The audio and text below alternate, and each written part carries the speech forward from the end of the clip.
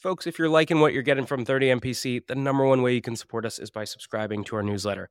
Every week, you only get 2 emails. On Monday, you get a content roll-up of everything that dropped last week. And on Fridays, I pick one topic and I personally write a deep dive on things like how to cold call, how to run a discovery call, or even how to hire an AE. So if you're liking what you're getting here, take 2 seconds, go to the show notes. You'll see a button to subscribe to our newsletter, or you can go to 30mpc.com/newsletter and do it there. We'll catch you soon. Cheers.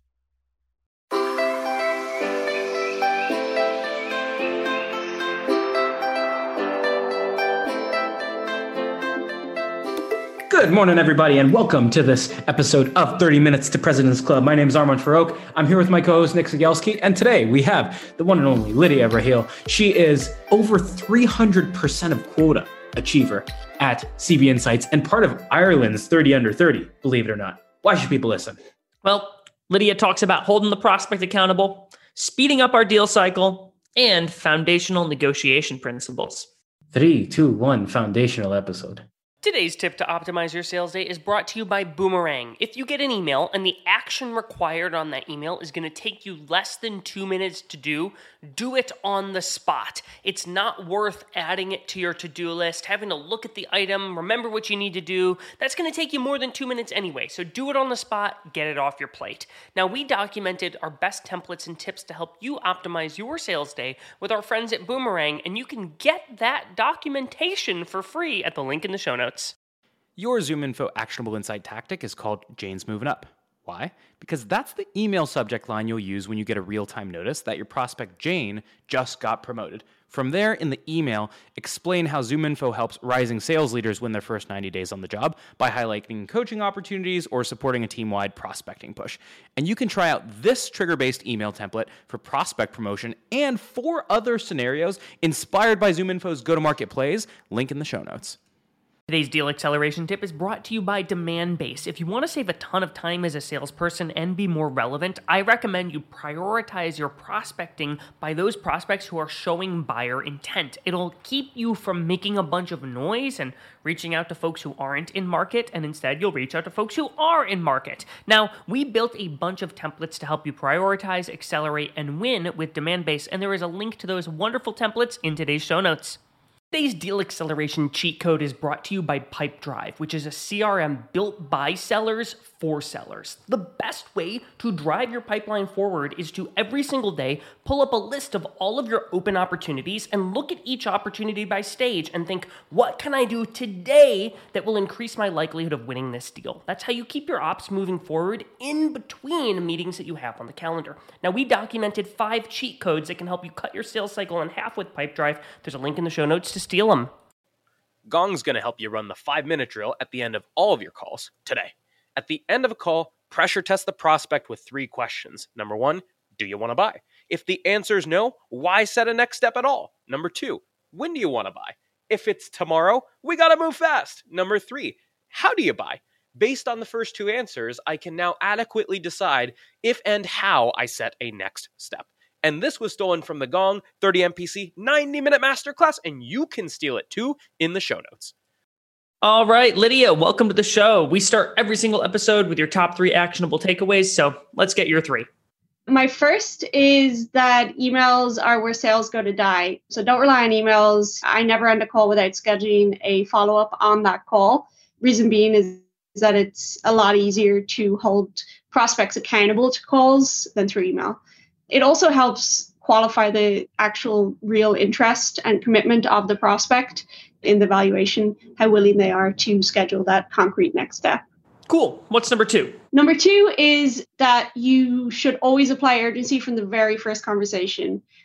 So you should consistently be talking about or be thinking about how you can shorten the sales cycle and essentially get the deal done quicker. That doesn't mean that you need to drive urgency with the prospect on day 1 to buy. What it means is that you should outline timelines, schedule a call, figure out the prospect's timeline, and then hold them accountable to that timeline. And just consistently be thinking about urgency. You know, if they say a week, you schedule it for the following Monday, not the following Friday. I think those little things matter. Awesome. Round us out. What's number 3? Number 3 is if all else fails, answer a question with a question. Alrighty. So let's start with the applying urgency from the first call. We haven't talked a lot about driving timeline So other than just scheduling a call at the end of this call, how do you actually go about applying urgency and driving timeline forward? What's your timeline for making a decision? That's usually, in the first half of the sales cycle, what I want to ask them. Not what's your timeline to sign, that can be too aggressive, but what's your timeline for making a decision? And then, if there are deadlines, I always like to let them know, but not in a skeezy sales way of hey, you've got to get it in by this date or whatever. I more let them know, right? Up front, hey, by the way, the reason I'm asking you is because my finance team do have the ability to do this within this date. So if we talk past that, I don't want you to be mad at me because there's different pricing. So just trying to always be advising the client and being upfront, but not in a way that could put them off. So what do you do in the situation where you've got somebody who's I don't have any pressing need right now. I plan on making a decision probably in a quarter or two from here. Are there things that you're doing to pull that back? Yeah, I would first of all ask why, just understand why is it a need issue that they won't need it in 2 quarters? Is there a budget issue? Is it a fiscal problem? There's so many reasons for that, and there's so many different answers for each, right? If it's because I can't actually write a check until my next fiscal year, you can work with that, right? You can get a contract in, delay payments. If it's that I'm not hiring for another 3 months, I'm definitely hiring them, but they're not starting for another 3 months, and I want to onboard them with this tool, then you can also get around that. If there's pricing incentives, then you should let them know, hey, look what I can do. I don't want you to miss out on these pricing incentives. What I can do is bring you on now, start you then. You talked a lot about holding your prospects accountable. What other ways are you holding your prospects accountable and not just letting them give you the runaround? Yeah, in terms of not giving me the runaround, I think that depends on what stage of the cycle it is. At the early stage, I do actually think that asking for that reconnect call and really pushing for it, if someone's not willing to commit to that, the likelihood of them being serious about things is pretty low. And I think that's always a clear way to be able to just avoid the runaround early on and weed that out. At the later stage, there's always a balance in terms of you never want to come off rude or put them off, but you also need to hold them accountable at those later stages if someone's yeah, we're ready to move forward and then doesn't. And I guess with that, it's just always asking them questions, hey, I know that you had planned on moving forward by this date. I know initially you had said this date and now it's this date and now it's still not happened. What's going on here? How can I help? So Lydia, you mentioned something earlier where it's okay, they're not going to commit to a reconnect call. And that's a pretty good indicator that this might not be a serious prospect. And I know one of the things that you're really big on is making sure as a seller that you're spending your time in the right place. You're not wasting your time with the tire kicker. And so I'm curious about your philosophy around when do you abandon ship or tell a customer, hey, this probably isn't a good fit and go focus your energy elsewhere versus, hey, I'm going to keep trying Armon because I feel like there's something here. Yeah. It's a lot of it's part of my process and workflow, a lot of salespeople, the time is obviously very important and where you spend that time is very important. And so that reconnect call is the first filter for me. Okay. They're not willing to, and if I was iffy about them anyway, I'll probably deprioritize it, send a follow-up email, and leave the ball in their court. If I felt like it was a really strong fit, regardless of the fact that they're not committing to a follow-up call, I will regretfully keep emailing them.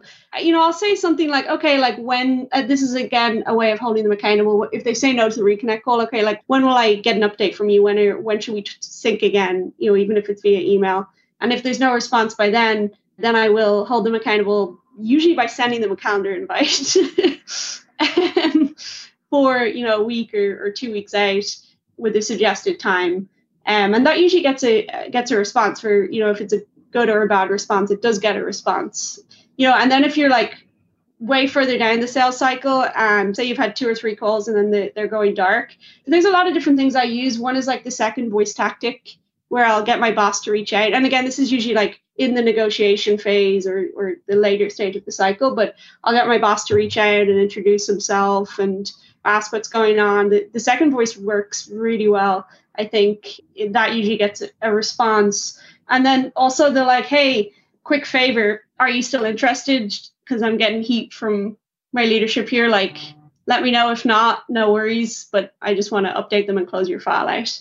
Or like, hey, quick favor, could you let me know if this is still, if there's still interest, so I can close your file out. Like, very simple, just like, and that gets a good response, honestly.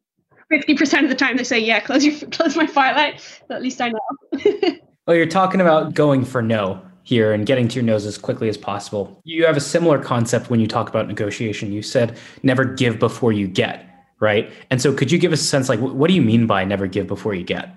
In the later stage, if they're asking for discounts or asking for an order form, like, I just would never do either of those things before, as a rule of thumb, before just getting on a call with them, be like, hey, like, I can't like just shoot in the dark here and go to my boss and just say like, hey, what have you got for me? I need to know. Because if I do that and then it's not a good fit and it's not aligned, I've lost my credibility with my boss on this. And so I want to help you get where you need to be, but I need to understand where you need to be first. And so it's getting a commitment from them in terms of what they need and what they would move forward with to the best you can. Lydia, on the negotiation front, how do you handle it when the customer's trying to negotiate more than just price? What if there's other commercial terms and they throw 3 or 4 things that they want out of you at you? I mean, the commercial terms are where you need to get the most creative, in my opinion, because you don't have to just negotiate with the prospect. You have to negotiate much more internally with your actual contracting team and your finance team. Yeah, I mean, an example would be that 6-month question of like, hey, can we do a trial? My company will not do a trial for 6 months. It's a 12-month minimum. And so getting to understand their budget, like, okay, what would you pay for the 6 months? Another one is like delayed payment terms. I think those are pretty crucial for clients sometimes with the way fiscal years start and end. And it's funny because a lot of folks don't realize that that's the problem. Someone will get on a call and say like, hey, we need to talk in 3 months because of budget issues. And they will hang up, okay, great, talk to you then, and hang up the phone, when actually a lot of the time what they mean by that is like, I can sign now, but I can't pay you for 3 months. And so again, it goes back to like making sure you're asking the right questions and then just trying to get as creative as possible to get that over the line. And how do you decide which customers you're willing to offer that to versus somebody who's just like blowing smoke and asking for the sake of asking? Yeah, that's a tough one. And actually back to Nick's previous question, if someone's asking for like 4 different things, like it's usually a pretty bad sign, to be honest. It usually means that they're just like, you guys have probably experienced it. Sometimes people just negotiate for sport. And again, it's going back to that, like, don't give before you get. So if someone asks you for a bunch of stuff, like, you need them to be serious, and that's how you know you should actually go and fight for it. And again, asking those, just explaining that, being like totally honest and transparent, like, hey, this is a lot you're asking for, and like, I only have so many punches I can with my finance team. So how serious is this? When can you, if I can get any of this done, like, when can you sign and actually commit to this? Because I just want to make sure if I stick my neck out for all these requests and it doesn't happen, I'm going to lose credibility internally.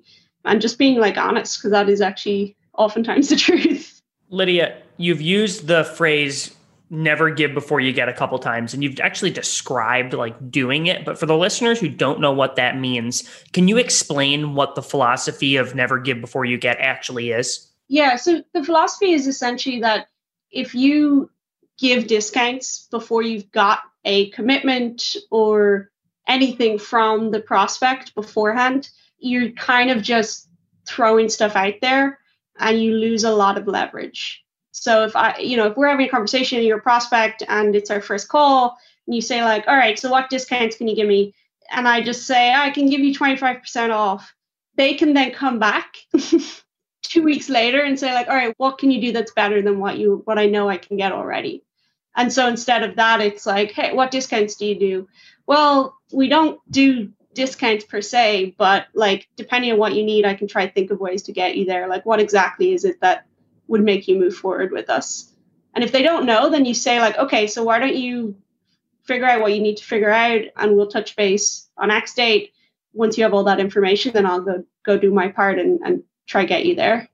What you're doing is, like, Nick, to your question earlier, you're doing pre-negotiation live with your customer, because what too many junior reps do is they go and the customer says, I want a discount. They go, they give them a discount. Oftentimes it's rep discretion. And then the customer comes back and says, well, I want more now. Versus if you can get them to negotiate against themselves up front and tell them like what they need to see and agree that they can't ask you for something unreasonable upfront before you have to burn political capital internally. It's going to make your life a lot easier internally, and it's going to make the deal go faster with the customer because there's not this crazy back and forth twice. Yeah. And when you think about it, like you're getting the verbal on that call. When you say you've sped that cycle up, you've sped it up, you've really tightened that cycle because the conversation turns it from, hey, like, give me your best offer. And then you go back to them with your best offer. And then they come back to you with what they can do. And then there's this another step and another step. Actually, you've just turned that into a one conversation where you've got a verbal agreement on that call. And so you've tightened that cycle and cut out a lot of steps. You talked about using the second voice as well, which I'm a huge fan of. Could you talk about what is the second voice? Sometimes I get my coworker to email me a like scary email. Like, Lydia, you told me this, you told me that. Like, I stuck my neck out in the line and convinced our finance team for this. And now I haven't heard from you in 3 weeks about this. Like, what is going on? Like, we might lose this over it and forward it. And so I'm just like, hey, like, any help here would be great. Please help me here. And so you just almost make yourself like this like in-between person that's about to lose their job because of this prospect. And they're I mean, I'm exaggerating, but it's basically making your boss the bad person. And you are just like this in-between person that's just trying to do their job. And generally, if you've built a good relationship with the prospect, they're actually going to want to help you. They'll at least write back and let you know what's going on. What you're literally doing is you're having your boss, or you're sending an email from your boss's email to you saying, hey, what's going on with this thing? Like, this is a big deal. We're about to lose this. And then you're just sending that to the customer. Yeah. And saying like, hey, any like insight here would be super helpful. That's after like you've emailed them 3 times and there's no answer, or they didn't show up to your call. Okay, Lydia, I want to take us all the way back to one of the first things you said on this show, which was the decision to use phone instead of email at critical points during a deal cycle. So maybe it's post-demo, or maybe it's you've just had a negotiation and you need to communicate something related to what you can give on pricing. And so I'm curious about, like, are there times that the average rep is going to use email where you elect to use phone? And if so, can you talk about that? Yeah, I mean, I would say for like the mundane, like back and forth, you can do email, right? Like, it's not just like, I don't have a rule that like you literally can't do email. I send a lot of emails, but generally if there's anything critical, like always get on a call. I would either just call them straight up. And if there's no answer, instead of emailing them, I'll send them an invite and say like, hey, I have an update. Because I just think those things are so much easier done over the phone. I think they also, like I said, like shorten that sales cycle and apply urgency throughout, right? Like if you email like, hey, here's what we can do, it could be 2 days before that person writes back. If you call them, that cycle's shortened, right? You're speaking to them right away. Within an hour, you've got next steps planned already. And then also those tougher conversations are just a lot easier when you're talking directly to someone. And when you're able to be upfront with them, you're able to ask them the questions you need to ask them. So I like really believe that in most cases where something's important, where it's like a crucial moment in the sales cycle, that calling's best. So I got to ask about this other thing that you mentioned a while ago. You talked about negging a prospect, and basically like, I wouldn't call it a backhanded insult, but asking questions in a certain way where you're questioning why the heck they're doing things this way. Like, how do you do that without totally getting kicked out of the room?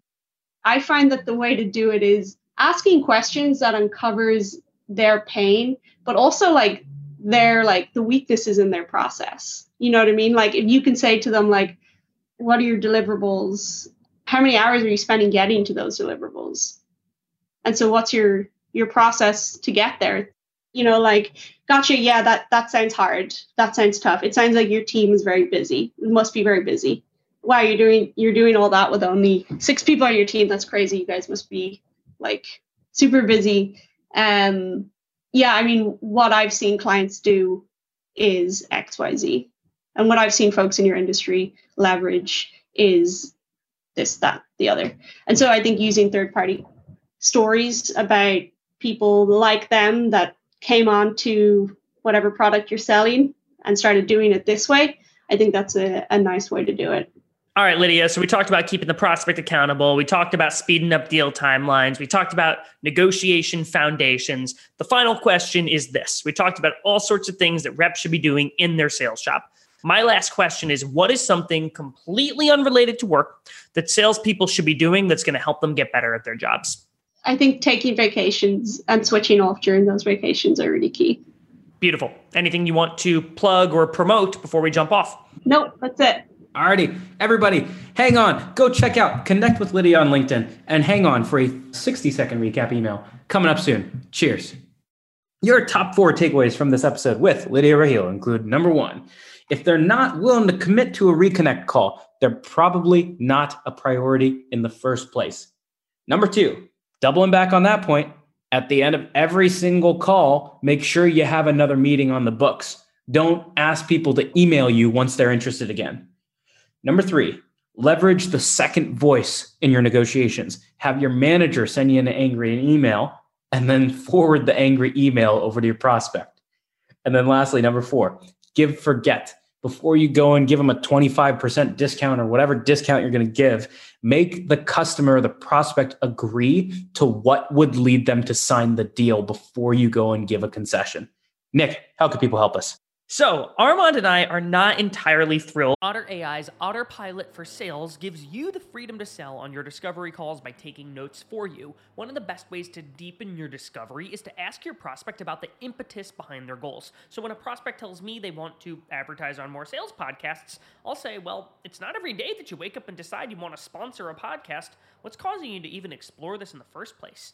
Now, we put together the ultimate discovery checklist with our friends at Otter AI, which you can get for free at the link in the show notes. Here's my secret to being a sales superhuman. It's auto reminders for everything. If I expect any reply from a prospect, I press Command H, and Superhuman pops it right back into my inbox if I don't get a reply in 2 days. That means if you handle an objection, if you suggest times for a meeting, or if you ask for cuts back on red lines, always create a 2-day reminder task and assume they will not reply. So if you want to follow up on time every time, you can get a free month of Superhuman by checking it out in the show notes.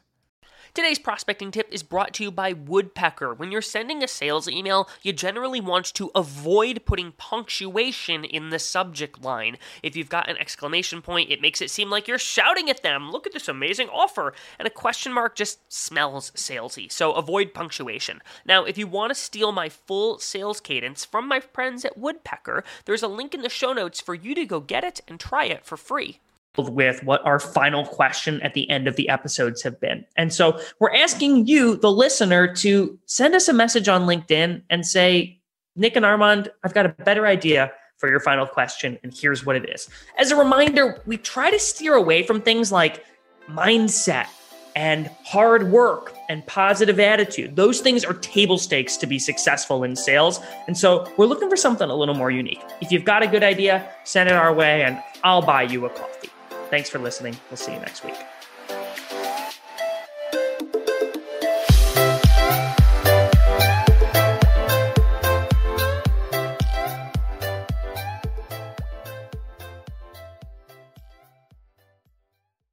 Today's deal acceleration tip is brought to you by Demandbase. If you want to save a ton of time as a salesperson and be more relevant, I recommend you prioritize your prospecting by those prospects who are showing buyer intent. It'll keep you from making a bunch of noise and reaching out to folks who aren't in market, and instead you'll reach out to folks who are in market. Now, we built a bunch of templates to help you prioritize, accelerate, and win with Demandbase, and there is a link to those wonderful templates in today's show notes. Gong's going to help you run the 5-minute drill at the end of all of your calls today. At the end of a call, pressure test the prospect with 3 questions. Number 1, do you want to buy? If the answer is no, why set a next step at all? Number 2, when do you want to buy? If it's tomorrow, we got to move fast. Number 3, how do you buy? Based on the first 2 answers, I can now adequately decide if and how I set a next step. And this was stolen from the Gong 30 MPC 90-minute masterclass, and you can steal it too in the show notes.